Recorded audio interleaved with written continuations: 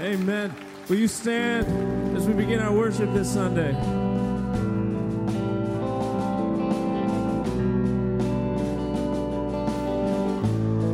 We're going to start off singing a song about our God who sent his Son down from heaven, who became sin, who knew no sin, but that he was our ransom from heaven so we might know his righteousness.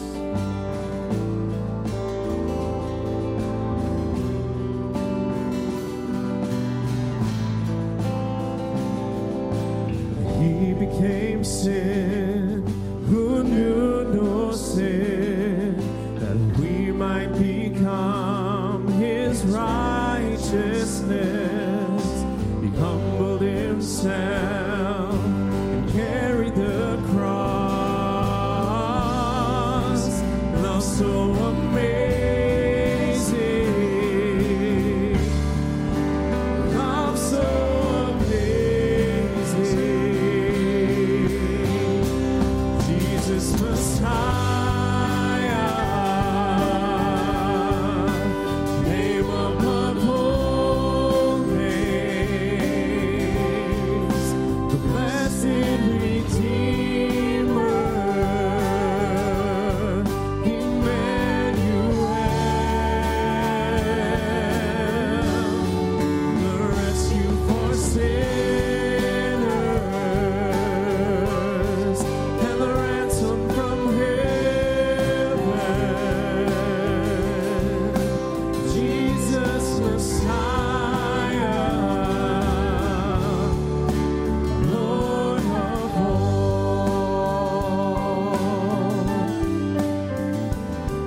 His body the bread, his blood the wine, broken and poured out, all for love. The whole earth trembled and the veil was torn. Love so amazing, love so amazing. Jesus Messiah, name above all names, the blessed Redeemer, Emmanuel, the rescue for sinners, and the ransom from heaven. Jesus Messiah, Lord of all our hope is in you. Our hope is in you. All the glory to you, God, the light of the world. Jesus Messiah, name above all names, the blessed Redeemer, Emmanuel, the rescue for sinners, and the ransom from heaven. Jesus Messiah, Lord of all. Jesus Messiah, Lord of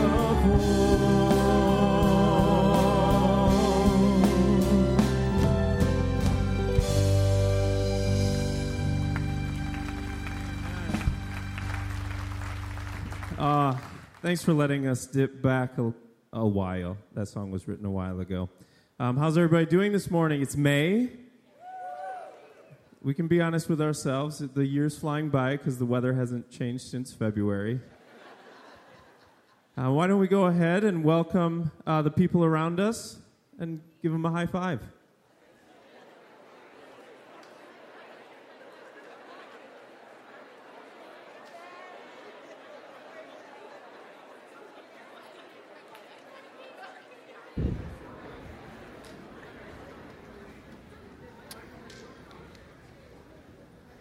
You can go ahead and have a seat. Great to have you with us here at Hopevale as we worship together as a church family. You know, Adam, you talked about dipping back a little bit for that song, right? Didn't you say something like that? Yeah.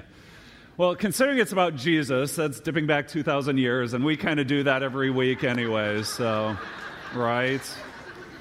That song is powerful. It talks about the cross. The one who knew no sin became sin for us so that he is our Savior. Just one announcement really quick. We want you to know that in a couple weeks we have our Get to Know Hopevale class. This is a great front door next step for any of you who've been coming here for a little while and you've been worshiping, you want to know more about us, and you're asking questions about, what's Hopevale all about? And really the goal for this class is to talk about three things in an hour's time: who we are, what we believe, and how you can fit in. And so you can find out more information about our class that is in the bulletin, or you can stop by our Welcome Center to sign up. So we're looking forward to the Get to Know Hopevale class. We're going to continue in worship. I'm going to ask that the ushers come forward, and we're going to just share, really, our response to the Lord and His work in our lives through this act of giving. So with those kind of hearts of worship,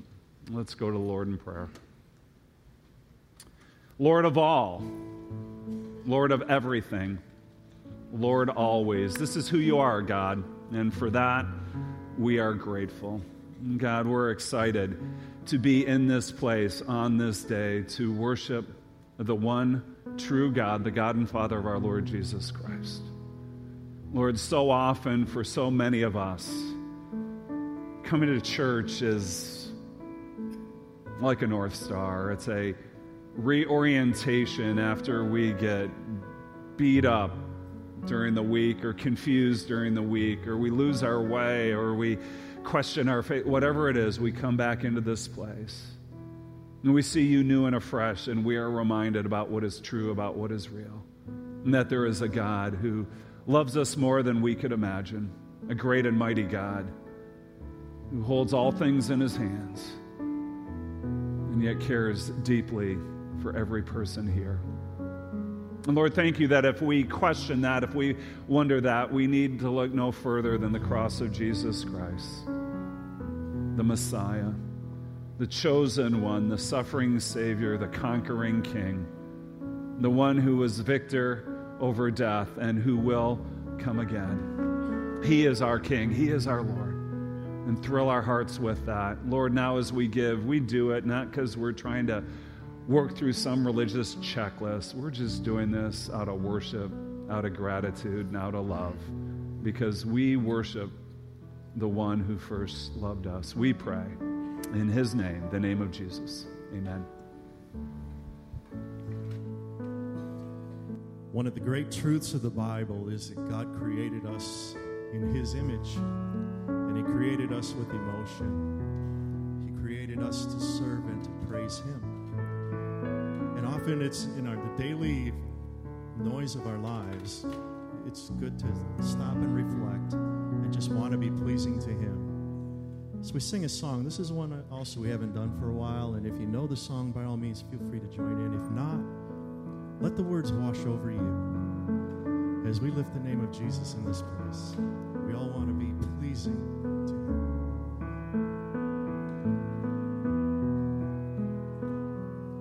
Sanctify me, clean out my closet, take away anything that is not pleasing to you.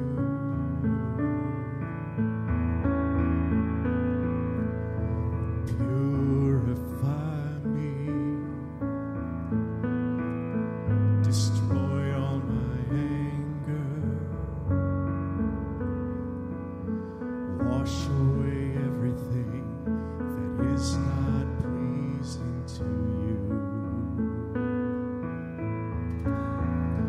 I will be white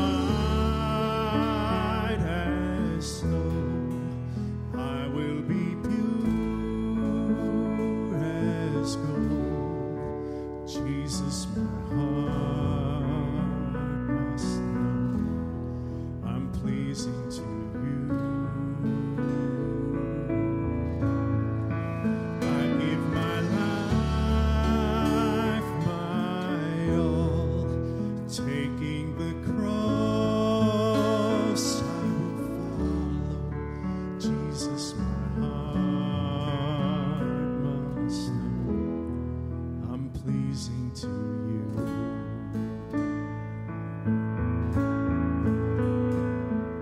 Sanctify me. You are the light to guide me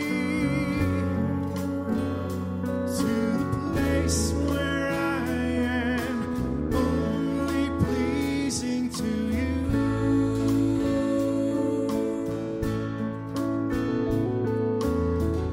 Purify me. I need your light inside me, so the darkness flees, and I can be pleasing to you. I will be white as snow. I will be pure as gold. Jesus, my heart must know I'm pleasing to you. I give my life, my all, taking the cross I will follow. Jesus, my heart must know I'm pleasing to you. Jesus, my heart must know I'm pleasing to you. Amen. We invite you to stand as we continue in worship and lift up the name of Jesus in this place.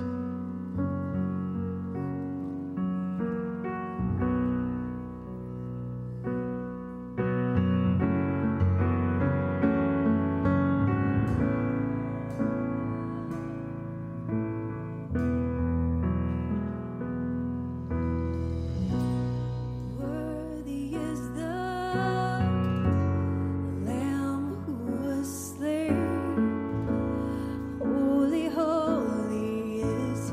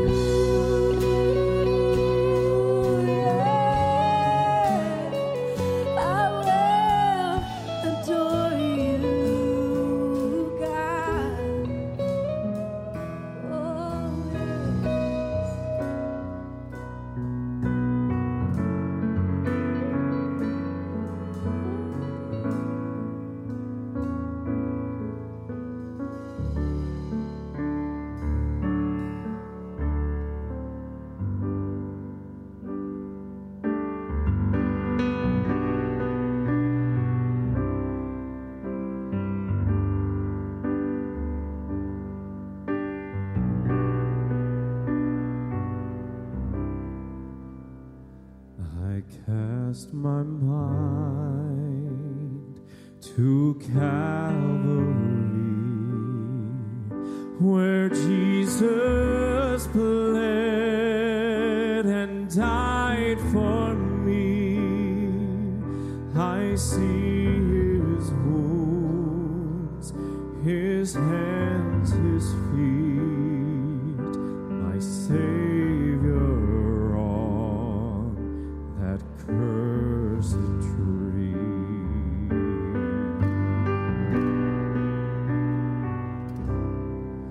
His body bound and drenched in tears, they laid him down in Joseph's tomb, the entrance sealed by heavy stone. Messiah still and all alone.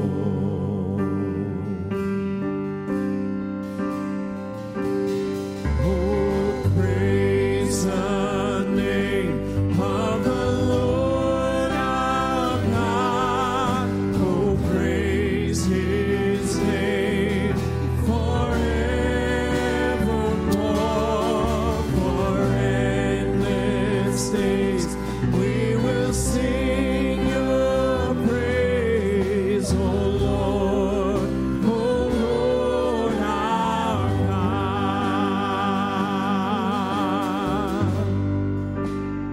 Then on the third, at break of dawn, the Son of Heaven rose again.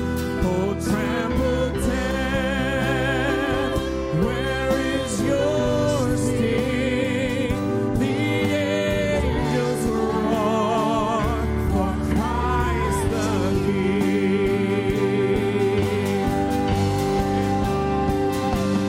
Oh, praise the name of the Lord our God. Oh, praise his name forevermore. For endless days we will sing your praise, O Lord, our God. Oh, praise the name of the Lord our God. Oh, praise his name forevermore. For endless days we will sing your praise, O Lord, our God.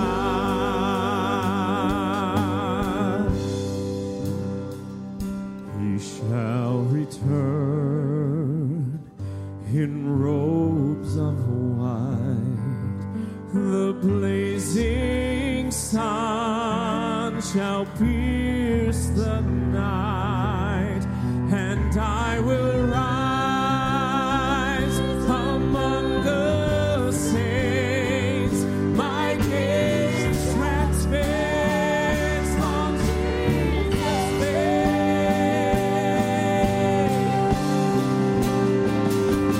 Oh, praise the name of the Lord our God. Oh, praise his name forevermore.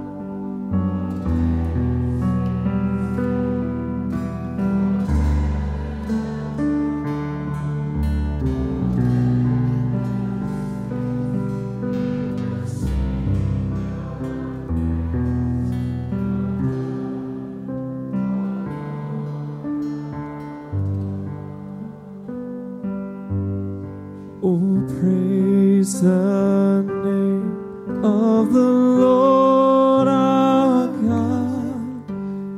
Praise His name forevermore. For endless days we will sing your praise, O Lord, O Lord our God. Oh God, we thank you for that truth, that on the third, the Son of Heaven rose again. And He trampled death, and He walked out of that tomb with victory in His hand. Thank you, Lord. Amen. Man, you can go ahead and be seated. Well, I love when we can do what I call big God songs like that. Songs, the Apostle Paul talks about setting our hearts, our minds on things above, where Jesus Christ is seated at the right hand of God. And a song like that, or the song like Melody-led Revelation song, just take us to those places. And it is powerful when the people of God worship together like that. So, kind of just on a personal note, the weather is kind of getting me down, gotta admit. But this weekend has been a great weekend, so much so that, it can rain or snow, but I don't care. Big milestone for Kathy and me this weekend, okay? We got another kid off the payroll. What I meant to say is another one of our precious children graduated from college. That's what I meant to say. Yeah. Our daughter Bryn graduated yesterday from Grand Valley, and we were able to, shout out. We were able to share that with, her brothers, her grandparents, and a wonderful time together, including the ceremony, all 2 hours and 41 minutes of it. Not that I was keeping track or anything, so love those milestones. I know you have milestones like that in your life as well, and the Bible says that we rejoice with those who rejoice, so great stuff for us. Before I begin with the message, just want to take a moment, talk about what's happening with worship here at Hopevale. As you know, last Sunday was Pastor Matt's final Sunday with us, which means that we are now in a time of transition. And so with that transition, there are a couple different parallel tracks we'll travel down. There's worship in the interim, along with then the search for our next worship pastor. So first, for our interim worship, just so you know, it's essentially going to be what it used to be and essentially what it's been today. We're going to have the same volunteer members of the worship and tech teams continuing on in their roles, singing much of the same songs that we're used to, songs of worship, songs of praise. We're also going to have multiple worship leaders along the way, volunteers, and this will go on parallel indefinitely along with our worship search. About that, right now we are putting the finishing touches on the work that we need to do behind the scenes before we launch our search. And when we launch our search, we'll let you know when that happens. We're expecting to kick that off in the next couple weeks. Right now, I just need to tell you that there's no grand master plan out there that's already in place. We're just praying that the Holy Spirit is going to lead us to the right person at the right time for our church. Those of you who have been at Hopevale for a while, you know we've had times of transitions before, and God sees us through those, and we look to Him in those times. So as all this is unfolding, we just ask that you join us in prayer. We really want God's direction in this, and along the way, then we'll keep you up to date with any significant news as it develops. So that's what's going on with worship. Today, we begin a new series, a series that is simply entitled Anger. Anger. Now, somebody came up to me and they said, is there any correlation between beginning a series on anger and, a staff transition? And I said, well, quite frankly, we were originally scheduled for last week, and that would have looked even worse, right? So You just got to kind of roll with it, right? But, over the next several weeks, we're going to explore the many different facets of this emotion and expression of such a powerful force, a force that we all deal with on a daily basis. And so we're going to look at things like, how can we better understand our anger? How can we deal with our anger in a God-honoring way? And how should we respond to angry people? And we're going to do this through the lens of the Bible, right? God's word to us, that the all-knowing one who has chosen to reveal himself to us through the pages of Scripture is also the one who created us and the one who knows us even better than we know ourselves. And so who better to give us wisdom and insight on this topic of anger than God himself? Now, as I say all that, before we go anywhere else, I just want to make sure you are clear on what we believe about the Bible here at Hopeville. See, when it comes to anger or any other topic, I would say that the Bible is not primarily a self-help book, but it is the most helpful book ever written. See, the self-help movement is based on the premise that you are the center of your own universe and that you are essentially a good person. And so if you've got some problems in your life, they're either somebody else's fault or maybe you just need some tweaking, some minor adjustments and slight improvements like thinking more positively or learning better people skills. Now, don't get me wrong, there is a place for personal growth and knowing how to deal with difficult people, but those aren't the primary reasons why God gave us the Bible. Actually, the Bible shows us that we aren't the center of our own universe, God is, and that our greatest need isn't just minor tweaking, but rather it's major transformation, and that it is through the Bible that we discover what? That we are all sinners in need of a Savior, that we are not just imperfect people, we are helpless people who cannot save themselves. And yet, as depressing as that sounds, it's in the same Bible that we learn of God's love for us that is richly on display through his Son, our Savior, Jesus Christ. And it is through our wholehearted faith in Jesus that we are rescued from our sin, rescued from our selfishness, and that we begin to experience the major transformation we all desperately need through the work of the Holy Spirit in us. This is the gospel. This is the good news of Jesus Christ that God reveals to us through the pages of Scripture. So the Bible is not primarily a self-help book, but it is the most helpful book ever written because it not only exposes our need for a Savior, but it also introduces us to Jesus to be the Savior we need. Now, I say all that because as we begin a series on anger, you need to know that our approach is going to be different than the way a lot of other people talk about anger, okay? I mean, think about it. When you hear people talking about the problem of anger, what's the term you most often hear? Anger management, right?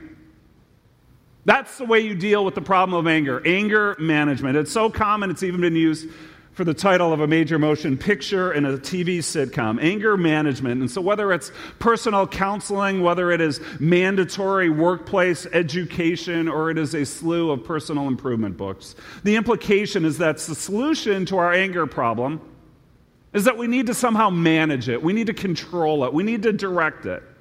Now, we're going to see later on in the series that there is a place, right, for practical steps that we can put into our lives when it comes to the emotion and the expression of our anger. But see, here's the problem with anger management. This kind of approach just deals with the fruits, not the root, right? Anger management deals with the fruit, not the root of the problem. It's like solving the dandelion problem on your front lawn just by plucking off the heads instead of pulling out the entire plant. So it might look better on the surface in the moment, but you really haven't addressed the actual source of the problem. But quite frankly and sadly, that's how a lot of people deal with their anger. They blow a fuse, they feel bad about it, they say they're sorry, they promise not to do it again, they really try hard the next time to keep their cool, they might even implement some of the anger management techniques they've learned along the way, right? And so they string together a few good days or weeks or months or maybe even years, and yet deep down they haven't really addressed anything. And so when their stress increases and when their situations in life worsen, it is only a matter of time, once again, until their anger gets the best of them. And maybe that's happened to you. Either you have personally tried to deal with your own anger that way, or maybe you have been on the receiving end of someone's numerous failed attempts at anger management. And see, this is where a theoretical discussion about anger can become intensely personal. I have no doubt that there is someone in this room right now who is either a perpetrator or a victim of physical abuse resulting from violent anger. You feel terrible because you've hit someone, or maybe you have been hit by someone and you are scared to death. According to the CDC, nearly 1 in 4 women and 1 in 7 men ages 18 and older in the United States have been the victim of severe physical violence by an intimate partner in their lifetime. And as I read that, it was absolutely heartbreaking, but it's even more horrifying to know that a church family as wonderful as this one can't be immune to the statistics, right? And so on this issue, let me just say that if there is physical abuse going on in some relationship that you have, there is never a justifiable reason for it. Never. And so if you're on the receiving end of that, ask for help. If you're on the giving end of that, get help. Violent anger is too powerful of a force to just simply try to manage. Okay? Now, I realize that physical abuse resulting from violent anger is an extreme example and maybe doesn't apply to most of you here. But my guess is that many of you are dealing with anger challenges of a different kind.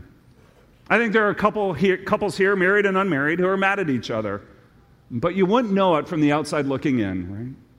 See, their anger isn't red hot, but rather it's cool blue, and they have been icing each other out with mean stares, folded arms, cold shoulders, and closed hearts.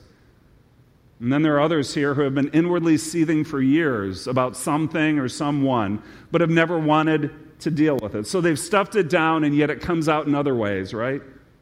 Biting sarcasm, chronic negativity, low energy, maybe even clinical depression. That's right, clinical depression. In some cases, not all, but in some cases, the root cause for depression can be traced back to repressed anger, to unaddressed, unresolved anger issues that have festered for years.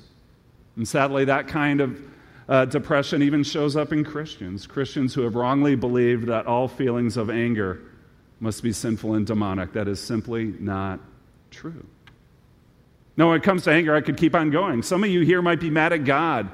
Something happened in your life, or maybe the way it turned out, right? Some of you here might be mad at yourself. And then there's the rest of us who might just be ticked off at someone right now, right? We're in the middle of a spat, or maybe we're upset over something that's going on around us at work or at home, or maybe even in our culture. And whatever it might be, can we just start off the series with some honesty and admit that we all get angry?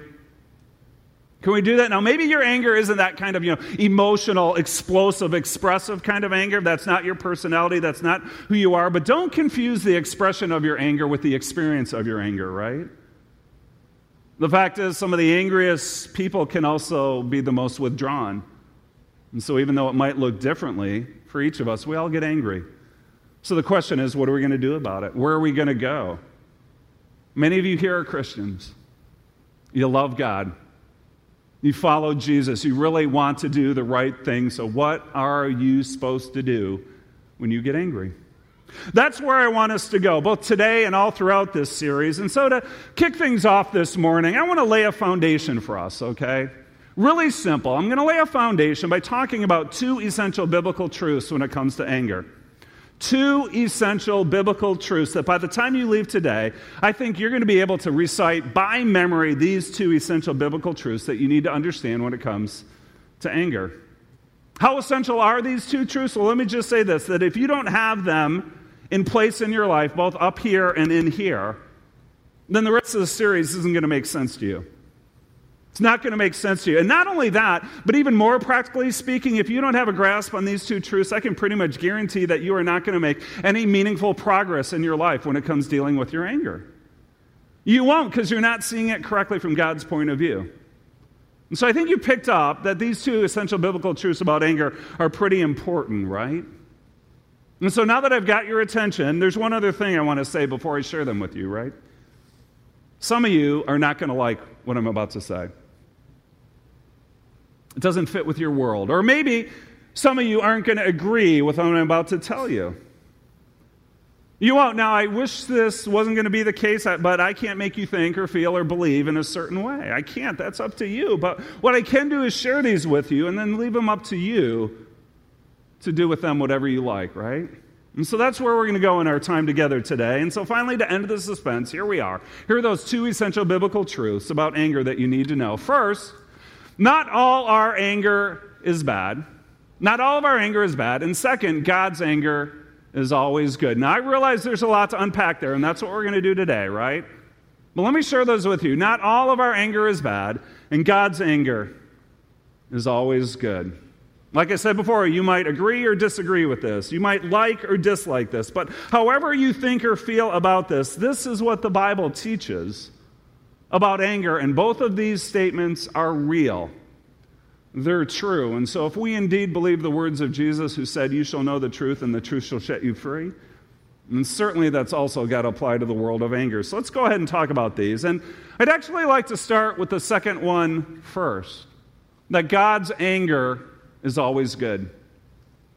Like I said before, I know there's a lot packed into statements like these, but this one sentence, I bet you it rubs some of you the wrong way. For starters, there's just the thought that God has anger or that God gets angry. That concept can be a really uncomfortable one for us to think about.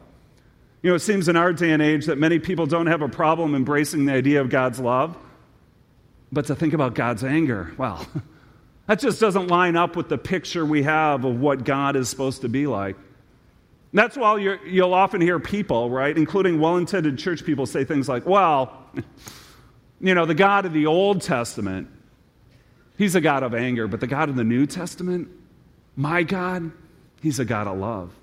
Sounds nice, makes us feel good, but it simply isn't true. But then if that wasn't enough to go on to say that God doesn't just get angry, but that his anger is always good, well, that one can be equally disturbing. How can something so troubling as anger not just be good, but always good all the time? God's anger is always good. Well, I admit that that's a jarring statement. So let's go ahead and step back for a moment, take a breath, and begin to put some pieces together from a biblical perspective, okay? First, when we think about what God is really like, we go to the Bible. And the Bible has a lot to tell us about the nature of God. So really quick, let's go through some passages and understand what God is really like. 1 John 4, verse 8, verse 9. Whoever does not love does not know God, because what? God is love. God is love. This is how God showed his love among us. He sent his one and only Son, we've been singing about that today, into the world that we might live through him. God is love, and then just a few verses later, John echoes this thought. God is love. Whoever lives in love, verse 16, lives in God and God in them. What do these verses tell us about? That God is love, which, by the way, is different than saying just God is loving or that God loves. Now, those statements are also true, but here's the point. It's not just that God has loving actions and loving feelings, but that God in his very nature is love. God is love. And then from there, 1 Peter 1, verse 15, verse 16, where Peter is quoting from the Old Testament, he tells us something else about the very nature of God. Peter, writing to Christians, says this, "But just as he, God, who called you is holy, so be holy in all you do. For it is written," quoting from the Old Testament, right? "Be holy, the words of the Lord, because I, the Lord, am holy."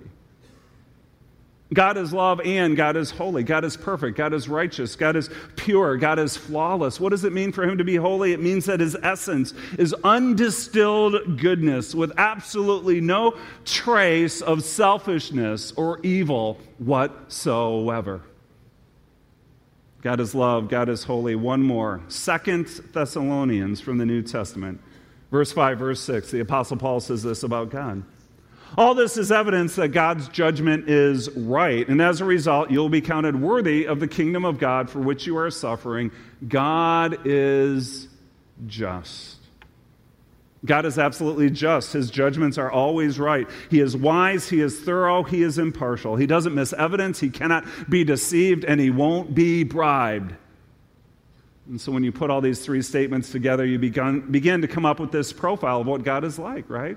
Three statements: God is love, God is holy, God is just. If we had the time, we could go through the Bible and find a lot of the other God is statements, right?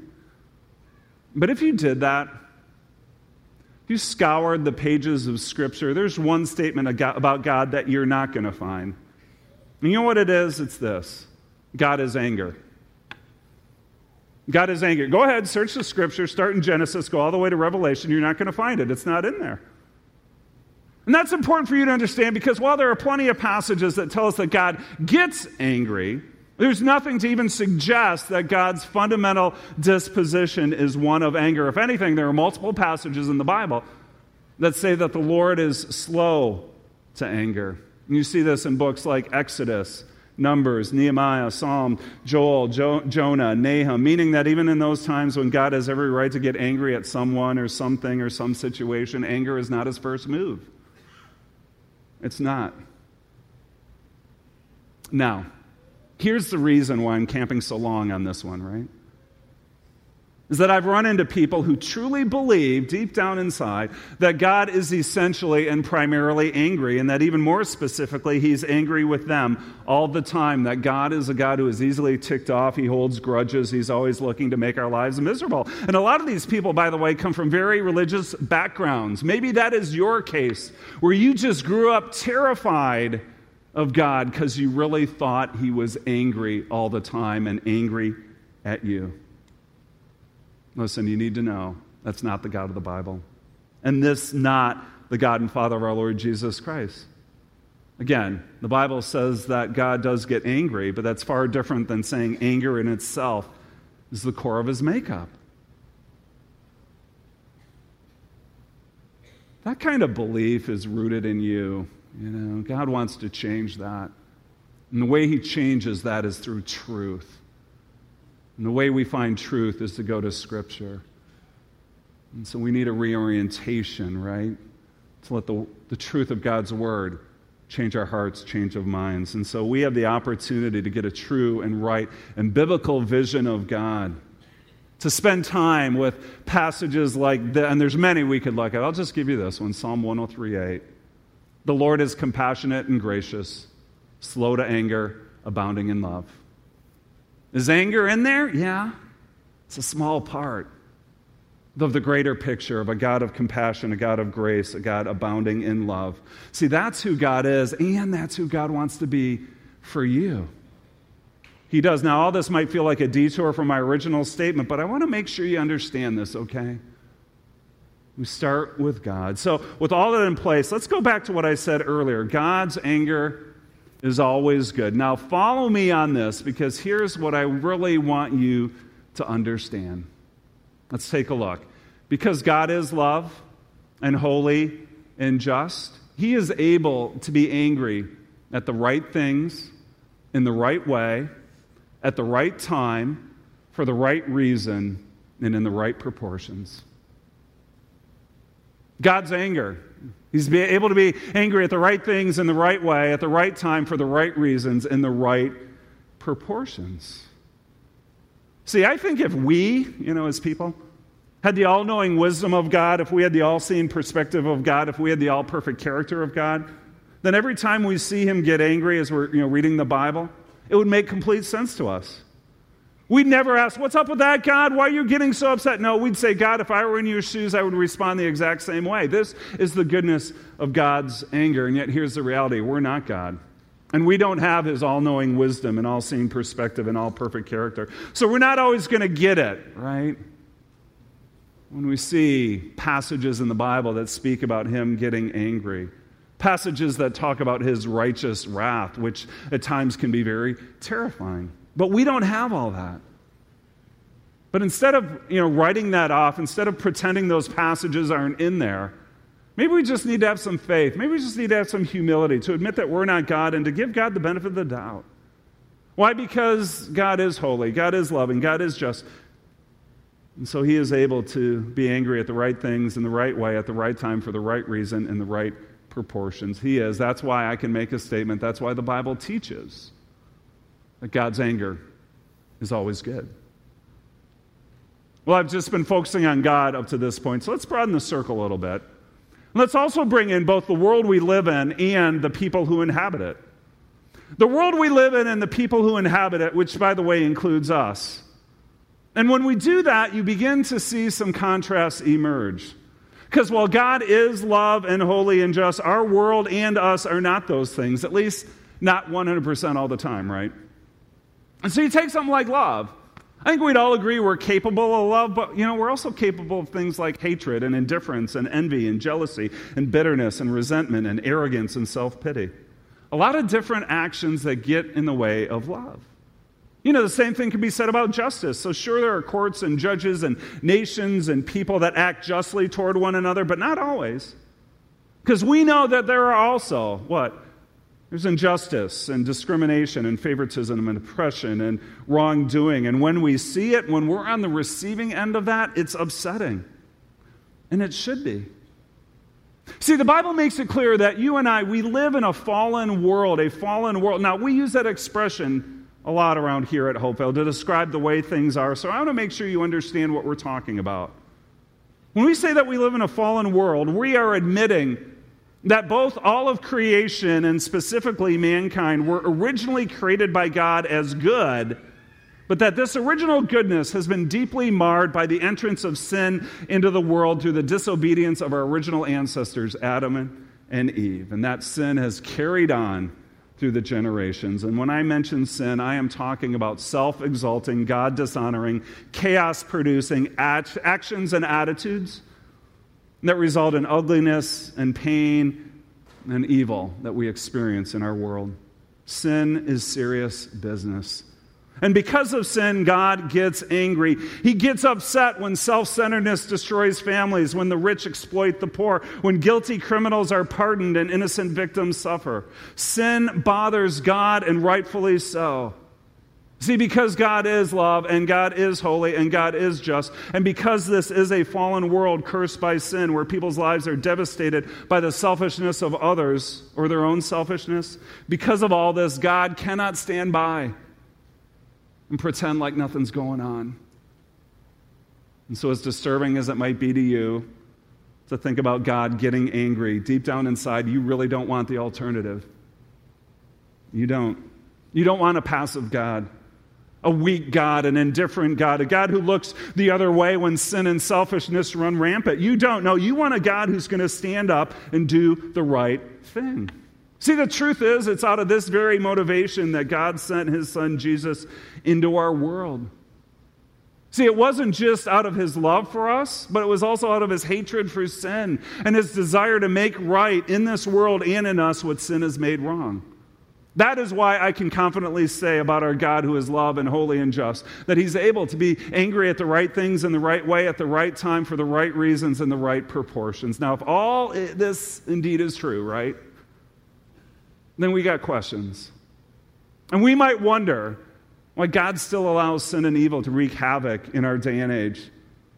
This is where faith and hope come in. Because our faith and hope tell us that God, and the work that he started when he sent Jesus into our world the first time, is the same work he will bring to completion when Jesus comes back to this world a second time. And when Jesus comes again, sin will be defeated forever, justice will be satisfied, his kingdom will be established, and God's righteous anger will finally come to an end. This is what we as believers in Jesus Christ hold on to as we live between these two comings.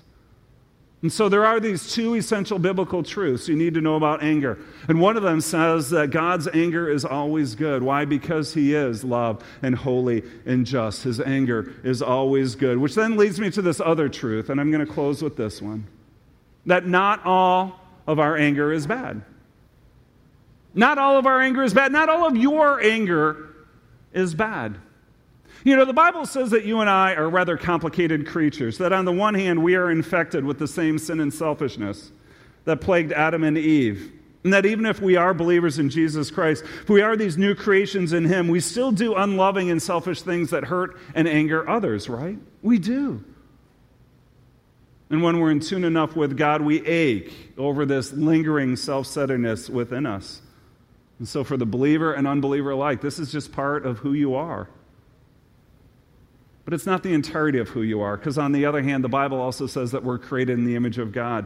We bear God's likeness, and so while sin has defaced this image in us, it hasn't erased it. There are still echoes of God's love, of God's holiness, and God's justice in us, which means that we too are able sometimes to get angry at the right things or in the right way, or at the right time or for the right reasons or in the right proportions. We can. We do. Now, of course, the magic word here is sometimes, because we don't possess God's perfection, right? No, as Christians, we're still works in progress, and so our anger isn't 100% right and completely justified in every single instance, but at the same token, it doesn't mean that our anger is 100% wrong and out of line all the time, right? There's a Bible passage we're going to explore much deeper later on in this series, but I just want you to see this part for now. Ephesians 4, verse 26, the Apostle Paul writes this, "In your anger, do not sin." In your anger, do not sin. Which seems to imply what? It seems to imply that it is possible for you to be in that state of anger while not necessarily sinning. Well, not necessarily being disobedient. Well, necessarily rebelling against God or hurting others. In your anger, do not sin. That sometimes you and I really can get angry at the right things for the right reasons. And so it's with that thought I want to begin to wind down. See, in the upcoming weeks, I am going to be very blunt with you about the wrong side of our anger, right? There is a wrong side to our anger. Anger that is sinful, anger that is selfish, right? Anger that is destructive, both with other people but also ourselves.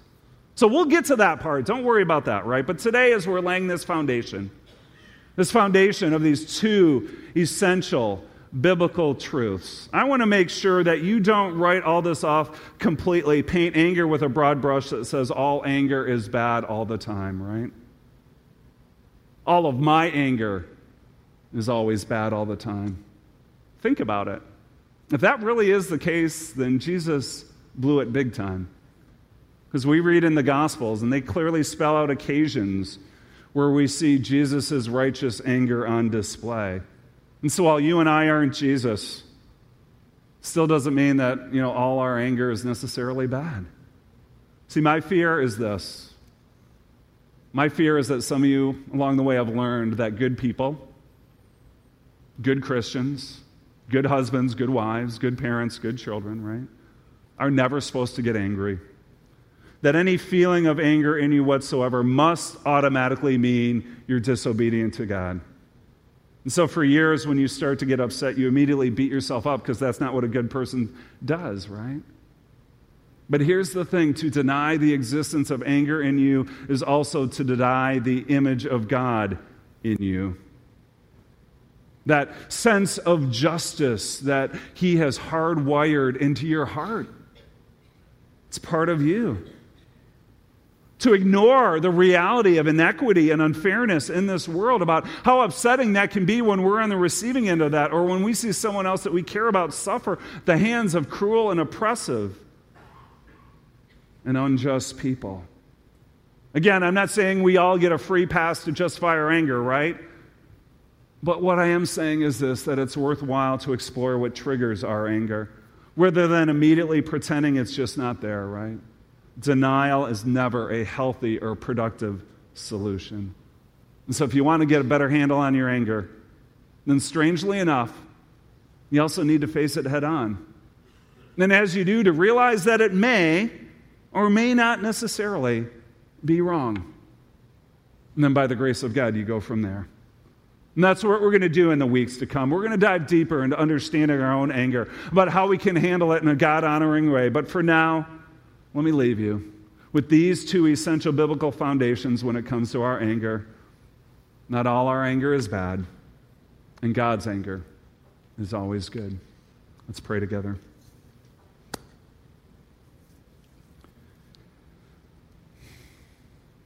And Heavenly Father, even as those words leave my lips, we realize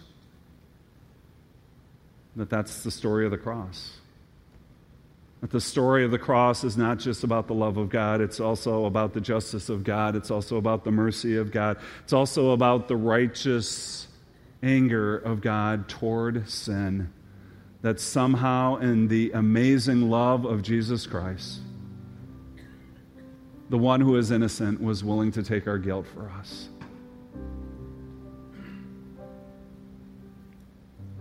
This may be hard to say, Lord, but we're glad. We're glad that you get angry at the right things, the right time, in the right way, in the right proportions, for the right reasons, and all that, right? To deny that is to deny your greatness, to deny your goodness. So we may not understand everything. We may be confused about your ways. We may get impatient with your timing. But we worship you. Lord, I pray that you would embed these foundations deep in our hearts. They're not everything we need to know about anger, but it's a great place to start. And God, my prayer is just for some here who need to be liberated from lies. Lies that on the one hand completely justify their anger, and lies that on the other hand where people beat themselves up for any tinge of an angry feeling and condemn themselves for being wrong. God, thank you that you have placed these echoes in our hearts, echoes of love and justice. Because God, for those of us who are believers in Jesus Christ, your heart is to continue to grow us and make us more and more like your Son, our Savior, Jesus Christ. So bring to completion the work that you have started in us. And Lord, above all else, we worship you. We pray in the name of Jesus. Amen. Let's stand together. Oh, praise the name of the Lord our God. Oh, praise his name forevermore. For endless days we will sing your praise, O Lord, our God. Oh, praise the name of the Lord our God. Oh, praise his name forevermore. For endless days we will sing your praise, O Lord, our God. O Lord, our God.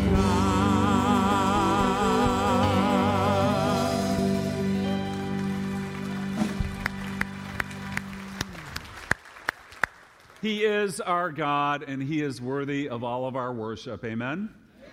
Amen. Next week, we'll continue on in our anger series by taking a look in the mirror and understanding a little bit more about our anger. But as you go from here, may you give praise to the Lord our God always and forever. God bless you.